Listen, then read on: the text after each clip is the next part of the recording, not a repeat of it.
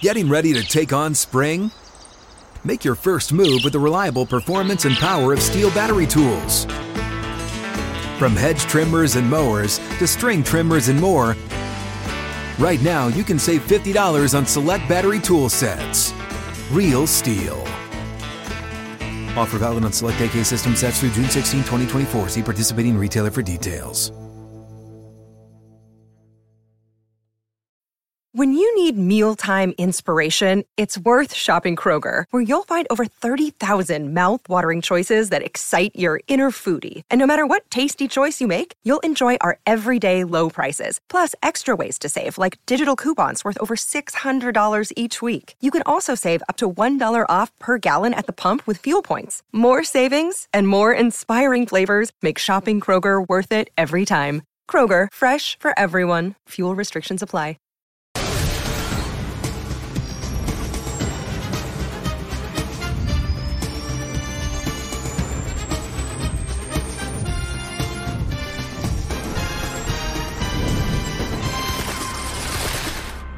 Welcome in to the NFL on Fox podcast presented by Verizon.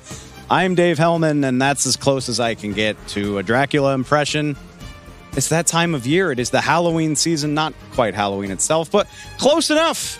It's a spooky episode of the NFL on Fox podcast, and it couldn't be a better week for it. A scary week 8 in the NFL. We had heavy favorites getting scared by some underdogs. We had a day of truly terrifying wide receiver performances. Had some pretenders costuming around as contenders. We even had a house of horrors that was the Jets-Giants game up at MetLife Stadium. Ugh, don't make me talk about it. All that and a whole lot more for this Halloween-themed episode. You know the drill. If you listen to the show, we typically call it the Sunday Six, the 6 storylines that you need to know coming out of week 8. This week, we're going to call it the Sunday Scaries. Why not just commit to the bit? Enjoy the holiday. There's no better place to start coming out of week 8 than the number one item on the agenda, the scariest team in the NFL right now, and that is the Philadelphia Eagles. The top of the show is for the Birds. The Philadelphia Eagles down the Washington Commanders on Sunday, 38-31. In a league full of parity, the one-loss team is king. Yes, the Philadelphia Eagles, the only team in the league with just one loss. I'm joined now by the guys at FedEx Field who called this thriller, Mark Schlereth and Chris Myers. Guys, it's been an adventure for the Eagles both times they've played the Commanders this year. They get a win in both of them. I heard y'all talking about this toward the tail end of the game. It's easy to critique the Eagles. Maybe at this point they're supposed to have looked more dominant, but after a certain point, don't you think it starts to become useful experience for this team that they are learning how to fight through adversity like this? The Eagles can beat you in a lot of ways. It's just which way we have to step up this week to win the game. They didn't run the ball necessarily very much, but Hurts had the big 4-touchdown game. They can win in so many different ways, and they showed it again. And I don't think that, there's oftentimes you match up with an opponent, right? And there's some teams that just match up well with you. Their scheme matches up well to your scheme. Their players' strengths match up to your players' weaknesses. And so this is just one of those games, even though it looks like Philadelphia should dominate, Washington has played them tough. They have played them close. They're the most, the best rival, if you will, because of their proximity, as Ron Rivera told us. So it's just one of those great matchups, and they had a phenomenal game by their young quarterback in Sam Howell. Yep, and then Jalen Hurts answered with a 4-touchdown game as well. And the Eagles, you're right, they haven't played their best football yet. They're 7-1, and they get the Cowboys coming up next, Dave. It's going to be phenomenal viewing experience. One last thing before I get y'all out of here. I mean, look, I don't know what else you can say about A.J. Brown, but can you try something for me? 8 catches, 130 yards, and 2 touchdowns. Well, his historic streak of 6 straight, nobody's ever done it in the history of the game of 125 receiving yards or more. And we saw catches today, Mark, where 2 guys were on it, where it seemed almost impossible, yet he made the grab. So physical. I think the one thing from the neck up, the understanding of where the leverage is, how they're trying to cover him. So being able to change your route, being able to change the catch point, all those things, he and his quarterback and Jalen Hurts are so connected. So I think that's a big part of it. And then so physical and just goes goes out and snatches the ball out of the air, right, and takes it away from people. He's having a phenomenal season so far, and he is a treat to watch. Yep. His head coach, Nick Sirianni, says he does a lot without the ball. It's in the details. He gets other people open. Obviously, he makes the catches when the ball comes his way, Dave. Always very fun when it's Eagles Commanders. Guys, thanks for the time and safe travels. You got it. Take care. I personally think about the Eagles like a NASCAR driver or a drag racer that just wins race after race without ever having to hit top speed. Like the car can do it. They just haven't needed to. That's been the trend all season. They did it again on Sunday. I feel like I'm running out of ways to say this. I have yet to be truly impressed by the Philadelphia Eagles. But as we're going to get to in this episode, they are more consistent and find more ways to win games than literally everybody else in the NFL. Other teams getting upset on a more regular basis. Yes, I'm well aware the Eagles lost to the New York Jets. Everybody else has multiple clunkers on their resume, even the very best. Whether you want to talk about the Baltimore Ravens finding ways to lose to teams like Pittsburgh, or the 49ers now on a 3-game losing streak, or the Kansas City Chiefs. We'll get to the Chiefs. Don't worry about it. Eagles, a much more consistent team. And even in games where they start slow or struggle with turnovers or all of the above, they find ways to get the job done. They're behind 14-3 to the Commanders before it even feels like this game is underway. They ultimately go up 38-24. By the end of this game, the Eagles were in much more control of things than the final score indicates.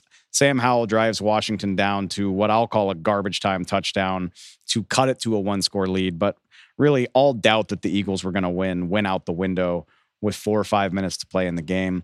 Eagles put up 374 yards of offense. They score 5 touchdowns, and that is with 2 red zone turnovers. Kenny Gainwell and Jalen Hurts both turned the ball over inside the 5-yard line, or this might have been an even bigger laugher than what we already saw. Of course, you can find criticisms with this team. The fumbles, chief among them, Jalen Hurts, I think you can officially say he's struggling with turnovers. He's turned the ball over 11 times on the season. I think Eagles fans got a little angry with me on Sunday when I pointed that out on social media. The Eagles can be 7-1 and be a good team, and Jalen Hurts can play really well. He did throw 4 touchdowns, no interceptions in this game. Still, 11 times on the season at the halfway mark, which is far more than he had in the entire run of the Super Bowl last year. It is worth criticizing, but it is still impressive that the Eagles are able to overcome it and win games a lot of times convincingly despite those struggles. Chalk it up to the NFL. The Eagles secondary, even with Kevin Byard now in the lineup, another leaky day. It's amazing. Same team that completely shut down Miami a week ago gives up 397 yards to Howell, as well as 4 touchdowns. Again, they give up 10 points to Miami, the most high-flying offense in the league, and Washington manages to slice them and dice them. Jahan Dotson and Terry McLaurin both scoring. But I still feel like we're nitpicking here. Hurts goes 29 of 38. A.J. Brown, we'll talk more about him later. We talked about him a minute ago.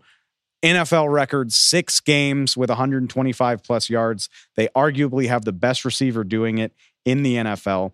And in the second half of this thing, when the outcome is still in doubt, when the score is close or the score is tied, the Eagles defense did buckle down enough to force 2 turnover on downs, as well as picking Howell off to give the offense time to put this game away.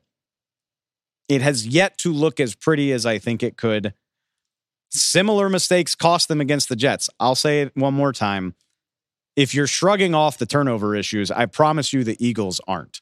You're eventually going to get bit playing that way. It has happened to them in the past. It happened to them last year against Washington. But just 1 loss on the year while everybody else has 2.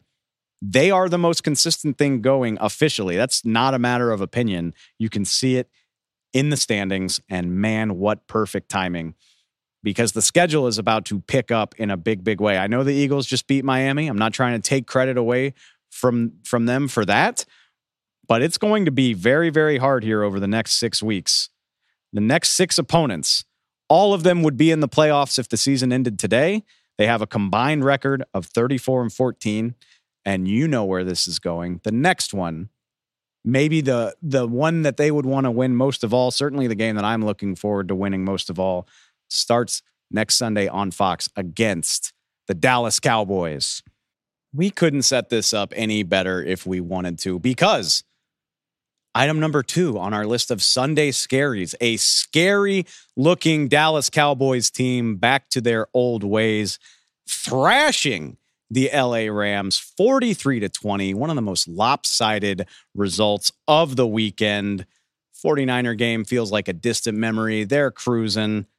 Kevin Burkhardt and Greg Olsen on the call at AT&T Stadium. Guys, so much of the talk about this Dallas team was about the offense coming out of the bye week, getting the passing game going.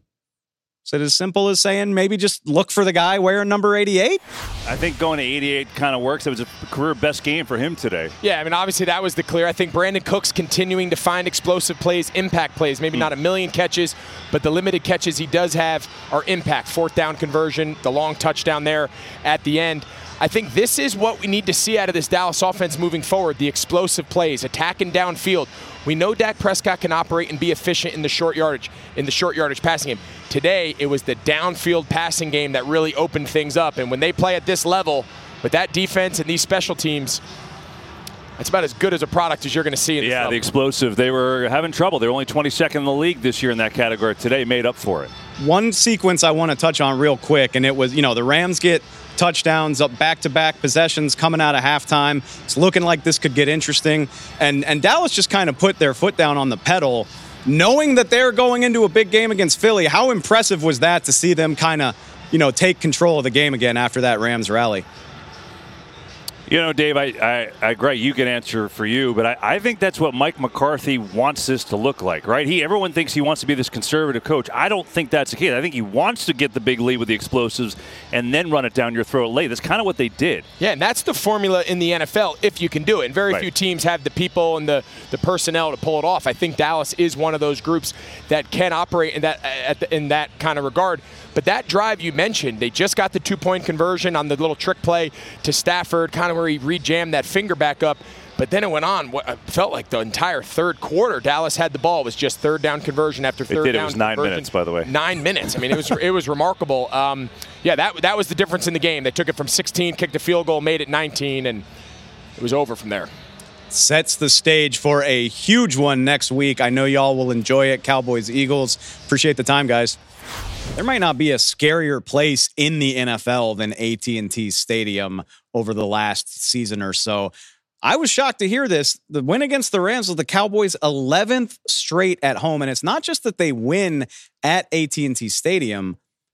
They win by an average of 17 points. You go into Arlington, Texas, you often wind up getting beat down by this Cowboys team. It befell the Rams on Sunday. And with all due respect to the Dallas defense, we've seen them do this song and dance before. They're very, very good, and they did it again. Cowboys got after Matthew Stafford. They sacked him. They hit him 5 times. As you would expect, Micah Parsons was a big, big part of that. Got a sack, got 3 quarterback hits. He had a pass breakup. He almost had a forced fumble. It was called back. Deron Bland has now 3 pick sixes. Heading into the second quarter of this game, he had the most touchdowns of anybody on the Cowboys roster. Completely insane. Special teams even got in on the act. They blocked a punt for a safety. Kevontae Turpin had some big moments in the return game. But like I said, that's not the story here, because this formula has served them time and time again, particularly at home where they have been so dominant over the last year or two. The new wrinkle here is the Dallas offense finally living up to its potential. Dak Prescott puts up his first 300-yard game of the season. Cowboys unlocked their downfield passing attack on a consistent basis for the first time all year. Prescott's 9.8 yards per attempt was the highest of his season by a full yard. Whatever CD said around the facility clearly worked. He went into the weekend saying, "Get me the ball." 12 catches for 158 yards later, 2 touchdowns, all of those career bests.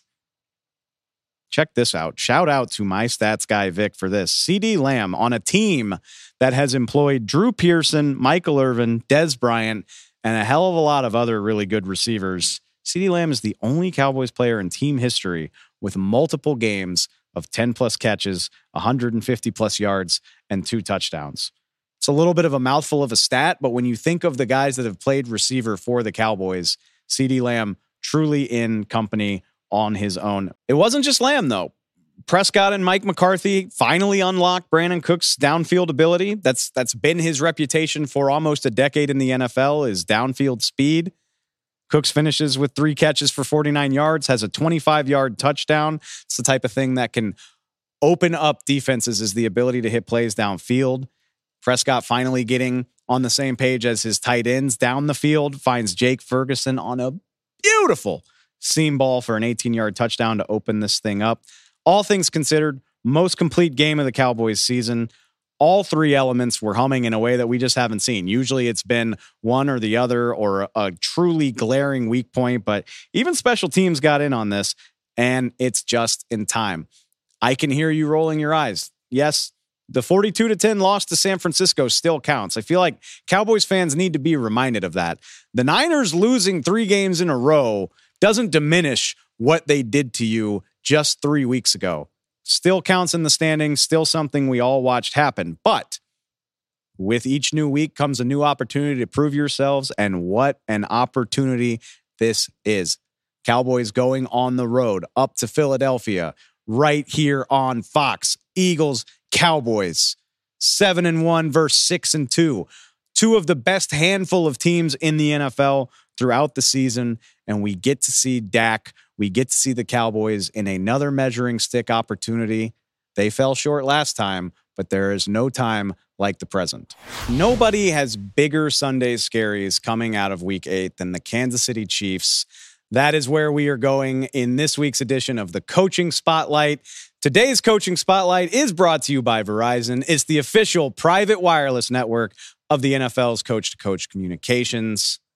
Kansas City Chiefs go out to Denver and they fall 24-9. That is why we are talking about the Broncos coaching performance. Sean Payton, for sure. More specifically, Vance Joseph, the defensive coordinator of the Denver Broncos. They've been through hell and back. A lot of it justified, but when we're this hard on the Broncos, we're for sure going to give them their moment in the sun. For as horrible as a season as it's been for them, they are riding a win streak. It started with Green Bay last week, but this is the centerpiece, a 24-9 win against Kansas City that we will remember throughout the season. By beating the Chiefs, Sean Payton has snapped every awful kind of streak you can imagine. Where should we start? Should it be the Chiefs' 16 straight wins against Denver? Should it be their 13 straight wins against the AFC West? Patrick Mahomes' 12-0 record against the Broncos? His 16-0 road winning streak against the division? How about 29 straight games with a passing touchdown? They're all done. They are all over. A truly, I'll say, embarrassing performance for the Kansas City Chiefs. Even if you're going to lose, you can lose with a bit more dignity than what they mustered against a Denver team that they handled easily just 2 weeks ago. Peyton's going to get the credit for overseeing it. He is the known name. He is the Super Bowl winning head coach that was brought in to fix the issues in Denver. But I want to focus on Vance Joseph. The Broncos defensive coordinator was already in a really strange position. Brought in to coach the defense of the team that fired him as its head coach 5 years ago. I feel like we haven't talked a whole lot about that, but that's a weird spot for your DC to be in, accepting a job under Sean Payton to coach the team that he used to coach. If that wasn't bad enough, Joseph and the Broncos defense has been under some very, very deserved scrutiny. This is the team that allowed 70 points to the Dolphins back in week 3. Wouldn't know it. From the last 3 weeks, they've held their last 3 opponents to 19 points or less, including 2 games against the Kansas City Chiefs, this being their most impressive of all. They frustrated the Chiefs into 5 turnovers on the day, 9 points, 3 field goals. It's the first time the Chiefs have failed to score a touchdown since week 7 of 2021 against the Tennessee Titans. So just over 2 calendar years since the Chiefs were held out of the end zone. And like I said, this comes just 2 weeks after the Broncos went to Kansas City and held the Chiefs to 19 points. They frustrated them that night on Thursday Night Football. Forced 4 field goals, only allowed 1 touchdown. Chiefs win with just 19 points, which typically you hold your opponent below 20. You feel good about your chances to win. Don't do it then. Don't get the win. So what did Vance Joseph and the Broncos say? Okay, we'll cut it in half. We'll cut the Chiefs' production by 50%. 9 points against Patrick Mahomes, against the Kansas City Chiefs. Not the end of the world for the Chiefs. You're going to lose games, but the type of performance that prompts some soul searching, just can't get anything going. And they get flat out dominated. We were joking in the studio. As long as you have Patrick Mahomes, you have a chance to come back. And throughout that second half, you were waiting for the rally. You were waiting for the Mahomes magic. Certainly made a handful of Patrick Mahomes-y type of plays, but just couldn't string anything together on a regular basis. And now the Broncos, led by their defense over these last 3 weeks, it's again, they scored 24 points. It's not like the offense was lighting the world on fire in this game. But with the defense rebounding under Vance Joseph the way it has, it's got you feeling much like the Jets earlier in the season and continuing. We'll get to that in a minute. When the defense is playing like this, it's going to keep you in a lot of games. I don't know how much it changes their projection for the season. Chiefs still seem like they're in control of the AFC West until further notice. It'll be curious to see how it affects the trade deadline. We've spent so much time talking about all these guys the Broncos are going to ship off. But if they're playing this well, and Jerry Jeudy and Cortland Sutton, to their credit, were a big part of the offense's success in this game, it makes you wonder if they're going to be as willing to sell everybody off or if they try to rally and put a run together. I think maybe we're getting a little bit ahead of ourselves, but an incredibly impressive day from Sean Payton. And like I said, more specifically, Vance Joseph. Broncos got their biggest bully off their back, and it is worth giving them some recognition. Continuing the Sunday scaries, what could be scarier than somebody rising from the dead? And that certainly seems to be what the Cincinnati Bengals are doing. They even did the Thriller dance in the end zone, like the zombies in the music video. It was only a few weeks ago the Bengals had just gotten housed by the Tennessee Titans. They were 1-3. They were downtrodden. They were hopeless. The offense looked broken. And now they officially sit above 500 with a marquee win, really 2 marquee wins. The Bengals beat the 49ers 31-17 on Sunday. They beat the Seahawks before their bye week. Their last 2 wins have come against opponents with a combined 10-5 record. Bengals beat the Niners, a game that they controlled most of the way through. And what did we say heading into the weekend? It's one thing to hold off the Seahawks with a defensive performance, but we needed to see Joe Burrow and the Cincinnati offense come to life. And boy, did they ever. They were vintage. Joe Burrow only threw 4 incompletions in this game. They put up 400 yards. They had the lead in this game from beginning to end. Yes, Brock Purdy and the Niners made it interesting at various times throughout, but the Bengals had control of this game from the very jump when they went downfield at the beginning of the game. Touchdown pass to Tyler Boyd, and we're off. I know the 49ers defense has struggled in recent weeks, but this is still a different beast than putting up big yardage on the Arizona Cardinals a few weeks ago. This is a living, breathing, playoff caliber opponent, and the Bengals looked like the team that we've gotten used to making runs in the last couple years. Burrow to Jamar Chase, 10 receptions for Chase for 100 yards. Again, got Tyler Boyd involved. T. Higgins was there. Even Joe Mixon turned back the clock a few years, playing, I thought, what was his best game of the entire year. 110 all-purpose yards on the day, 87 of them on the ground, along with a touchdown, looking like a younger, more dynamic player. Joe Burrow looks like the week off did him some good, 43 rushing yards. He's moving in the pocket. He's scrambling. He's signaling for first downs when he picks them up, looking like the swaggy, confident team we've gotten so used to seeing. It's nice to see them at their peak once again. Because like we've said, even the wins that they picked up prior to this point have looked flawed, have looked not quite full force. This was the Bengals at their best. And yes, I'm well aware it's 3 straight losses for the Niners. If you want to panic, you can. I'm not going to overreact too much.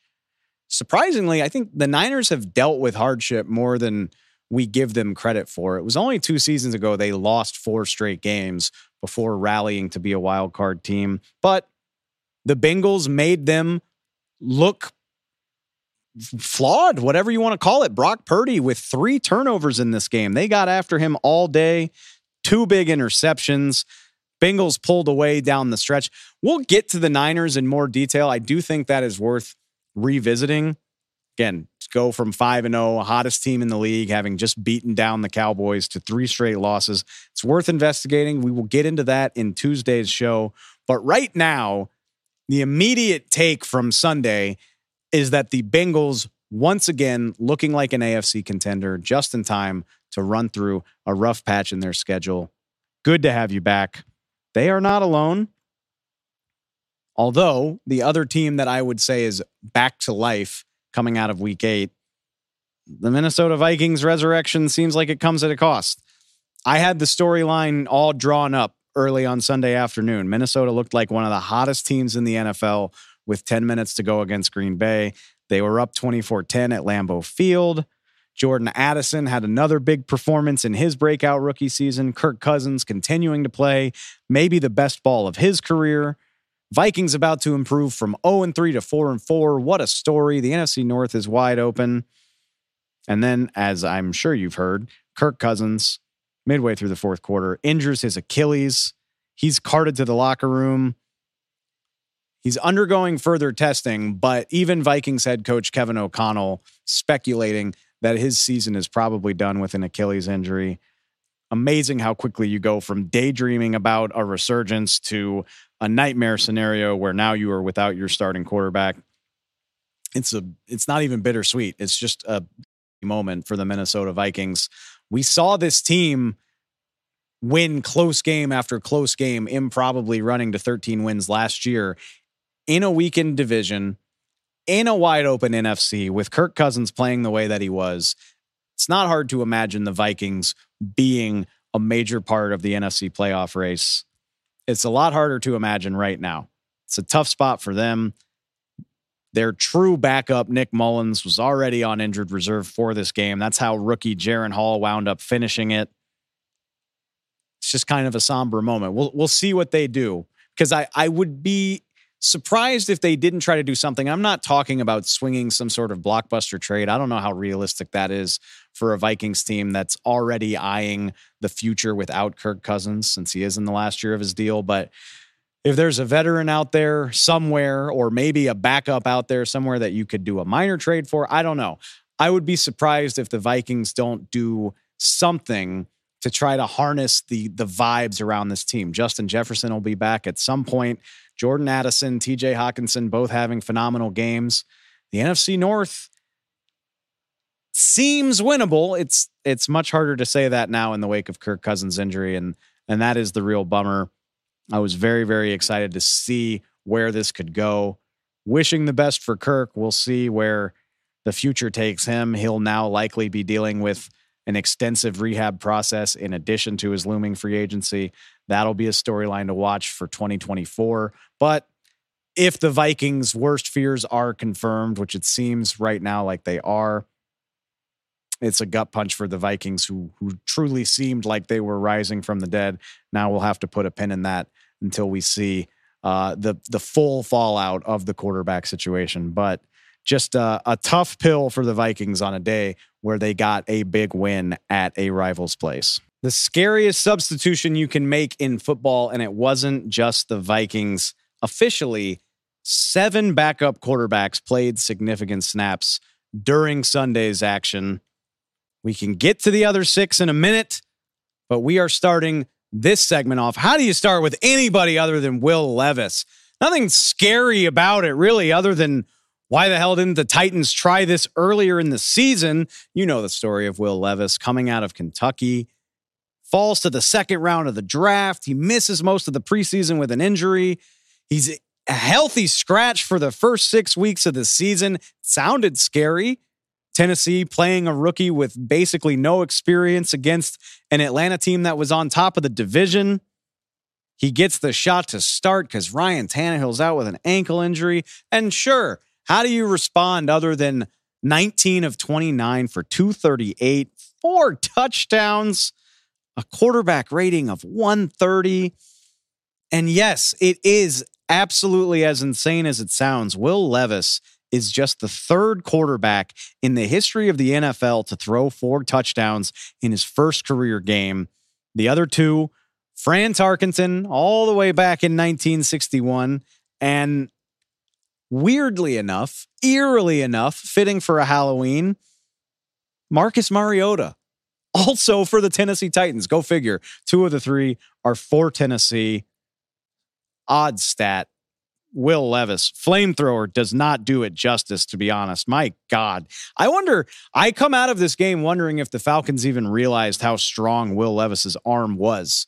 They looked completely unprepared for how easily this guy can flick the ball 60 yards downfield. Or if they knew, they weren't ready for him to have the guts to try it. Feels like that had something to do with how Will Levis managed 3 touchdown passes of 30-plus yards in this game. Found 6 different receivers. He threw more touchdowns in his rookie debut than Ryan Tannehill had managed in the Titans' other 6 games combined. Titans offense looking like a completely different attack in this game. Opened up the run game for Derrick Henry. He has a nice 100-yard day. We know how much the Titans like to lean on the run game. And when they weren't doing that, having this guy with a rifle for an arm, just firing it 30, 41, 60 yards downfield. DeAndre Hopkins, we'll get to him in a minute. Just incredibly impressive day. It's just a testament to the excitement that a bump at the quarterback position can bring you. I'm sorry to Ryan Tannehill. And I know it's not always going to look that great for Will Levis, but knowing that you just drafted this guy and knowing that Tannehill's nearing the end of his contract, this feels like a changing of the guard. If it's not, it damn well should be. I don't know who the Titans are trying to kid going back to what they looked like the previous 6 weeks when this is sitting there waiting for them. It won't always be this beautiful, but it's a hell of a lot more entertaining than what we've seen from the Titans anytime in recent memory. Will Levis, welcome to the NFL with gusto, my dude. Elsewhere, plenty of other teams turning to backup quarterbacks. Actually, in the same game, Atlanta turned to their veteran backup, Taylor Heineke. Remember, they signed him out of Washington, people calling for him to start over Desmond Ridder. He gets the shot in the second half. Desmond Ridder, he was evaluated for a concussion. Falcons making sure we all know that this was injury related, not performance related, but hard not to notice that Heineke led the Falcons to 250 second half yards and 20 points when they had 89 yards and 3 points at halftime. I'm not trying to take anybody's starting job. Well, I guess I am because I just advocated for Will Levis over Ryan Tannehill. I'm not necessarily trying to take Desmond Ridder's starting job, at least not right now, but you have to be watching it. The Falcons fall to 4-4. The NFC South, so wide open, with the exception of the last place Panthers. The other 3 teams in that division are either tied or within a game of each other. It's going to be a mud fight, if I had to guess. Just a real gross slog to 8 or 9 wins. But if Taylor Heineke can give you a spark like that, it's something worth thinking about. Based on what we've seen from Arthur Smith this season and his fierce defense of Ridder, I think more is going to have to happen before he makes that change, but there's still a lot of season left. Elsewhere, New York Giants were already turning to their backup, Tyrod Taylor. Of course, Taylor goes out with a rib injury in the second quarter of maybe the ugliest game that we'll see this season, maybe the ugliest game that we've seen in 5 seasons. The Giants call on practice squad quarterback Tommy DeVito after Taylor leaves. He goes to a local hospital to be evaluated.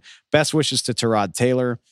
Tommy DeVito, 2 of 7 for -1 yards as a passer. That's not a typo. He rushes for a third quarter touchdown that puts the Giants ahead. Giants somehow managed to squander this game despite having a 3-point lead in the dying seconds. They miss a field goal that would have all but iced it. I'll be very honest with you. I really only paid close attention to overtime of this game, and I'm so okay with that. If you want a more detailed analysis of a 13-10 rock fight, I'm not going to have my feelings hurt if you go find it somewhere else. The Jets and Giants were 4 of 34 on third down in this game, 24 combined punts. Kudos to the Jets. Best wishes to Tyrod Taylor. That's about all the energy I've got for that. Backup QB dominated the nightcap as well. Tyson Bagent looked like the storybook was going to continue, y'all. The first throw of the night for the rookie, Shepherd University. The underdog story, the Cinderella story, his first throw against the Chargers on Sunday night goes for 41 yards to Darnell Mooney. Felt like it was the next chapter in the fairy tale. That's about the only thing that went according to script for Bagent or for the Bears. He did rush for a touchdown, also picked off twice by the Chargers. A very un-Chargers performance in the sense that it went according to their plan. The Chargers run the Bears out of the building. Easy win at SoFi Stadium. We'll see how much longer Bagent starts in place of Justin Fields. Remember, Fields dealing with the hand injury. A spooky kind of day for most of the backup quarterbacks. Not you, though, Will Levis. Hell of a debut. Let's wrap up these Sunday scaries with the most terrifying thing that came out of Week 8, in my opinion, and that is these scary good receiver performances, even in a league with this much passing production, with this many Pro Bowl, all-pro caliber receivers. Sunday was ridiculous for the amount of eye-popping receiver stats, eye-popping catches that came out of it. Let's start it off. A guy we've already talked about. He deserves the top billing for now. A.J. Brown, 8 catches for 130 yards and 2 touchdowns. If you haven't seen him, go watch him.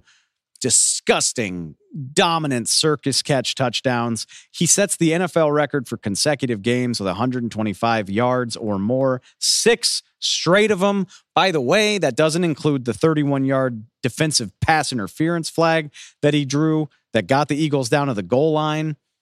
You're just not supposed to be able to bully people at the catch point like A.J. Brown does.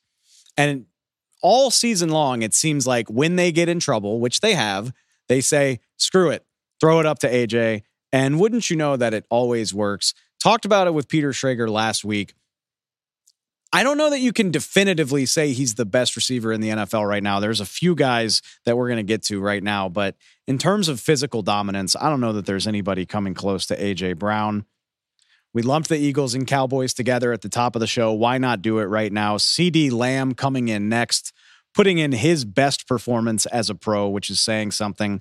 Lamb asked for the ball Thursday of this week, heading into the weekend. And I think I understand why. 6 of Lamb's 12 catches picked up a first down on Sunday against the Rams. Remember, that's a week after all 7 of his catches against the Chargers picked up a first down. 2 of his 12 catches got touchdowns. So in addition to the big playability that helped him finish with 158 yards, he just has a penchant for keeping the chains moving, for picking up the big play when he needs to.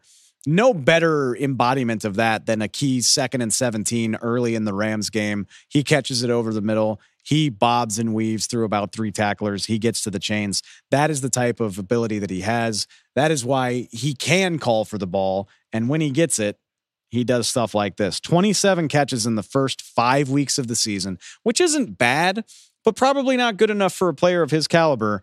19 catches in the last 2. It's a trend the Cowboys need to continue. I mentioned this guy earlier in the show. Let's give him his full flowers now. DeAndre Hopkins. Yes, Will Levis was the one throwing the ball. DeAndre Hopkins was easily the biggest beneficiary. His first big performance, really big performance since joining the Tennessee Titans. I think a lot of people kind of rolled their eyes at that addition. People thought Hopkins might want to go to more of a contender. Maybe he followed the money. Well, that might be true. But if he's playing with Will Levis, he's got a hell of a lot more opportunity to make an impact in the passing game. 4 catches, 128 yards, 3 touchdowns. It's his first game with multiple touchdowns in 2 years. It's his first game with 3 touchdowns in 6. Seems like he's still got some gas in the tank. Maybe he just needs somebody that can get him the ball on a more consistent basis. Big, big day. Next name, no surprise whatsoever.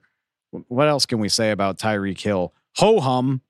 8 catches for 112 yards and a touchdown against the Patriots. Not a particularly terrifying stat line for him anyway. The most consistent deep threat in football, until you take a closer look and realize Tyreek Hill is the first player in NFL history to put up 1,000 yards in his first 8 games. He already has 1,000 yards. That used to be the benchmark for a successful season. Now it's the appetizer. I think he's not getting as much MVP consideration as he did last year, but in terms of what he does for an offense, it's hard not to say he has the biggest impact just in terms of the attention that has to be paid to him. The guy is on pace for 2,100 yards and 17 touchdowns. It's absurd. He's good enough that his performance getting to 1,000 yards completely overshadows the fact that he didn't even lead his team in receiving yards. Shout out Jalen Waddle, at least worth a mention. 7 for 121 and a touchdown of his own against the Pats. These two guys are ridiculous. Tyreek Hill gets the top billing, 1,000 yards in his first 8 games. Even in the modern NFL, just how? Another guy that we touched on, Jamar Chase, officially back to his old ways. 10 catches for 100 yards and a touchdown. Over the last 3 weeks, he's averaging 10 catches per game. Yeah, when I talk about getting CeeDee Lamb the ball more, this is what I'm talking about. Averaging 10 catches per game. It's funny to remember the season started off with Jamar Chase saying, "I'm always effing open," because he was that frustrated about how he was getting forgotten in the game plan. He had 70 yards after the first 2 weeks of the season. It's staggering to remember how far the Bengals have come since then in the last 5 weeks, averaging almost 120 yards per game. Turns out he was right. He's always effing open. Gonna wrap this up. These guys, they star on your fantasy team. They're all Pro Bowlers. We are gonna wrap up this scary, scary Sunday for receivers. Give an unheralded guy some shine. How about Rashid Shaheed from the New Orleans Saints, the speedster? Not gonna put him in the same sentence as a Tyreek Hill quite yet, but the same type of downfield, impressive, terrifying speed. He only has 23 catches this season. Not a volume guy at all. Averaging 21 yards per catch. So when Derek Carr puts the ball up for him, it's usually going for a big game. That was definitely the case in the Saints win against Indianapolis. Final stat line, 3 catches, 153 yards and a touchdown, literally averaging 50 yards per catch. It's about as efficiently as you can torch a defense. Rashid Shaheed. If you don't know him, you should know him. I don't know if he's going to do that every week, but he has the ability to put those plays up on a regular basis. He's done it in most of the Saints games this season. If Derek Carr was smart, I would keep doing it. All right. That just about wraps it up for a spooky Sunday wrap up for week 8. Make sure you stay here. We've got another episode of Ask Glazer coming up after this. We'll also be back Tuesday. We've got the news from around the league. We got Monday Night Football, Raiders traveling to play the Lions, see what happens there. We're going to dive into the 49ers, like I mentioned, from 5-0 to 5-3. We'll see what ails them, see if we can get to the bottom of it. Going to be a jam-packed show. We appreciate it so much. As always, please go find us on Spotify. Go check us out on Apple Podcasts. Subscribe to the YouTube channel. However you digest your NFL content, however you find your podcasts, we will be there for you. I will see y'all next time. I appreciate it. Welcome in. It's time for another edition of Ask Glazer with our NFL insider, Jay Glazer. Like the costume, man. I appreciate it. Yeah, that's spooky. You should have seen it. I did it big for Saturday. I should be like this. When I first looked at you, I should have been like, "Oh my god!" Yeah. I'm dressed as an LA hipster today. Jay, it's the last episode we do before the trade deadline. So, can you guess what I will be asking you about today? Free agency. I mean, it's like the free agency. Draft. It's like the free agency of the fall, right? I mean, it's the trade deadline taking on bigger and bigger significance. Final episode of Ted Lasso made me cry. Yeah. Honestly, it was a good one. All right, let's get into it. We won't have to do this next week, so let's do it big with some trade requests. Starting off with Carly. You talked about this on Sunday morning, the Washington Commanders. You said one of those defensive linemen is going to get moved this week. And I'm curious, does it come down to price? Does it come down to winning and losing? Like, what do you think is the determining factor when you're trying to figure out who gets dealt out of there? Well, first of all, this week is the line of demarcation. So after the Sunday games and Monday game are over, teams really look at it and go, okay, you know what? We don't really have a playoff caliber team. Or they say, hey, we actually think we have something here, so let's not just give things away. But there are teams that will say, hey, we're coming out of this. We really see the character of this team, with this, the personality of this team, so let's be sellers. It really is. It comes down to this week. After this week's games, they kind of make this decision. A lot of these teams do. So as far as Washington's concerned, first of all, when Jonathan Allen last week came out and just said how much he hates. Very unhappy. Right, very unhappy, man. Usually my kind of language. I mean, at least half the team, if not everybody, called and said, oh, can we trade for him? And they're told, absolutely not. He's a special player. He's very So then good. you have the two defensive ends, right? Because their contracts are up. And, they're going back and forth on that. When you look at, I think Chase Young, he's the splashier player. Montez Sweat, you always know what you're getting. You always know what you're getting, which I happen to love. And then it comes down to what can you get for them. There were reports there and rumors going around the league that a deal is going to get done for the Bears. That's not going to be the case for Chase Young. It's not going to be the case unless something dramatic changes here. But they're going to end up having enough offers where they could play the offers off each other and get something good for one of those guys. But the other thing, too, is when you bring a guy like that in, you don't want to really just rent a guy for a year. You want to get him done to a long-term extension.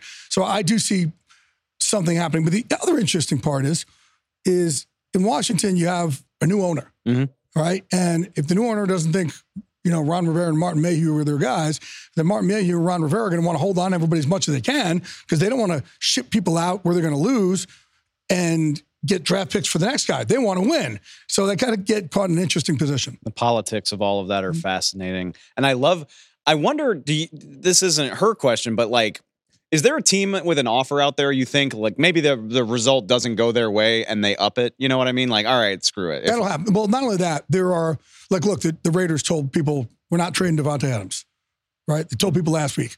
I still have teams who are telling me, despite what they say, we're going to call him again next week. We're just going to call. That's due diligence right there. All right. Question from JW. Another guy you mentioned on Sunday morning, Derrick Henry. The report comes that the Titans tell him that they're not going to trade him, but as you very astutely pointed out, that's kind of all politicking. Where does that stand? Yeah, it's almost like we didn't get the deal we want, so now we're going to go and tell you, no, we love you, we're not trading you. But it's not particularly over because, as one team told me, we still think we're in talks with them, right? And there are other teams who are going to call. We were on the phone with them 2 days ago. So, it might be just a great, ploy by Brand Carthen, their GM, to say, no, it's off the table, so you really come and bowl them over with a better offer. There's a lot of these little things that happen. There are things that happened the previous week where some GMs will try to plant stuff in another GM's head. Sure. Like, hey, man, if you guys lose next week, this guy, man, we could, I think we'd be interested in him. If you lose, and just kind of just put it in their head about how they would benefit by this team, giving them draft picks for that player, where that team may not even thought about trading that plaplayer. They don't know that we know that they know that whole routine. I know that you know that. I don't know that. You don't know that. I know. I love this. You know what I mean, I think I followed that. I think I followed that. I love this question from Shedrick. He wants to know about Atlanta. It's a very interesting position for them. They're on top of the division. Certainly seems like a team that could be buyers, but I don't think people view them in that contender lens just yet. Have you heard anything about them? Yeah, well, they were linked to Ryan Tannehill. That's not going to happen. Right. And Arthur Smith loves Ryan Tannehill. That's not going to happen. But yeah, could they? I don't see them. I know they're going to talk for people about pass rushers, like we're talking about here. So yeah, they could be in it for a pass rusher. But there's not like these splashy names that they're not going after a splashy name. Got you, Terry. I'm ready to be done talking about this just because we've been talking about the Broncos potentially trading everybody since week 2, probably. And here we are at the deadline. What do you see this looking like? Does it depend on their result against Kansas City? Does it depend on asking price? And are we even going to see guys get moved out of Denver after all this talk? I think we do, as long as. So here's what they're saying right now. They're telling everybody, if you want a Jerry Jeudy, it's a 2+. Second round pick plus something else. If you want Cortland Sutton, it has to equal a 2. And then even like for Patrick Surtain, like, it's not what we want to do, but if someone's going to come with a Jalen Ramsey type deal of 2 1s plus, they maybe listen to it, maybe not, because they know what kind of study is. But I do think that at the end, George and Sean Payton, cute little married couple over there, they sit there at the end and they go, okay, what's our best offers right now for either of these receivers? Which one are we going to take? I think they take one, not both, but I'm not sure. There's still a lot of time left. There is, I mean, and there's not a lot of receivers out there. The receivers out there, Hunter Renfrow. There's not a lot of receivers out there.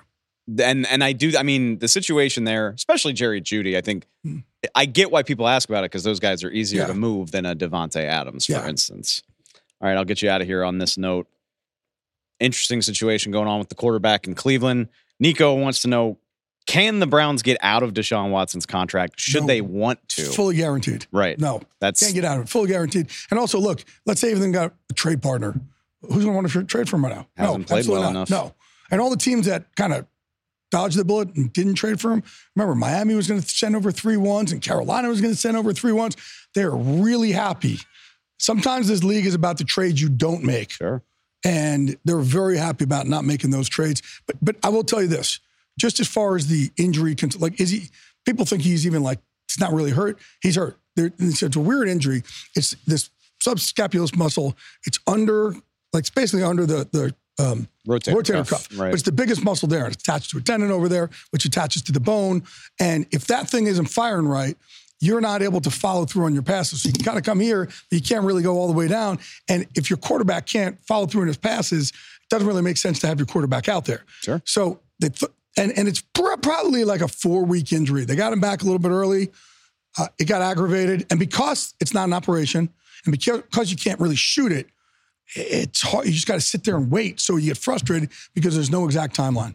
And the Browns already had their bye week as well, which makes it frustrating on another level. But that's why that deal got talked about so much, right? I mean, there's not a whole lot the Browns can do. But this is also, listen, as far as owners, that's why owners shouldn't step in and make deals. You got to let your people be confident in who you hire to do those roles. Whether it's your general manager, your pro personnel director, your coaches, part of their job is scouting, right? That's what they do full time. It's not what you do full time as an owner. Let them do this. Like I asked one owner, I said, would you let Mike Tomlin, let's say, right, or a Sean McVay, Bill Belichick, would you let him run your companies? No, totally different. Well, why do you think you can make a 1st or 2nd round pick? It's a different set of work and it's a different eye for talent that these guys have for years and years and years of practicing. And I know everybody thinks, well, if I got $1 billion, I'm the smartest guy in the room. What will make you smarter is by not stepping in on the clock and jumping in on a player where you don't really have the eye for that, for personnel. I don't think it's a coincidence that we haven't really seen anything like that in the couple of years since then. Well, they did that with Manziel and they did that with Deshaun Watson. So, oof, that stings. Jay, next time I talk to you, trade deadline will have passed. Jay Glazer will be on top of everything leading up to Tuesday. Get your questions in next week, not trade related. Jay, we will catch you next time. Thank you, brother. Appreciate it. Always.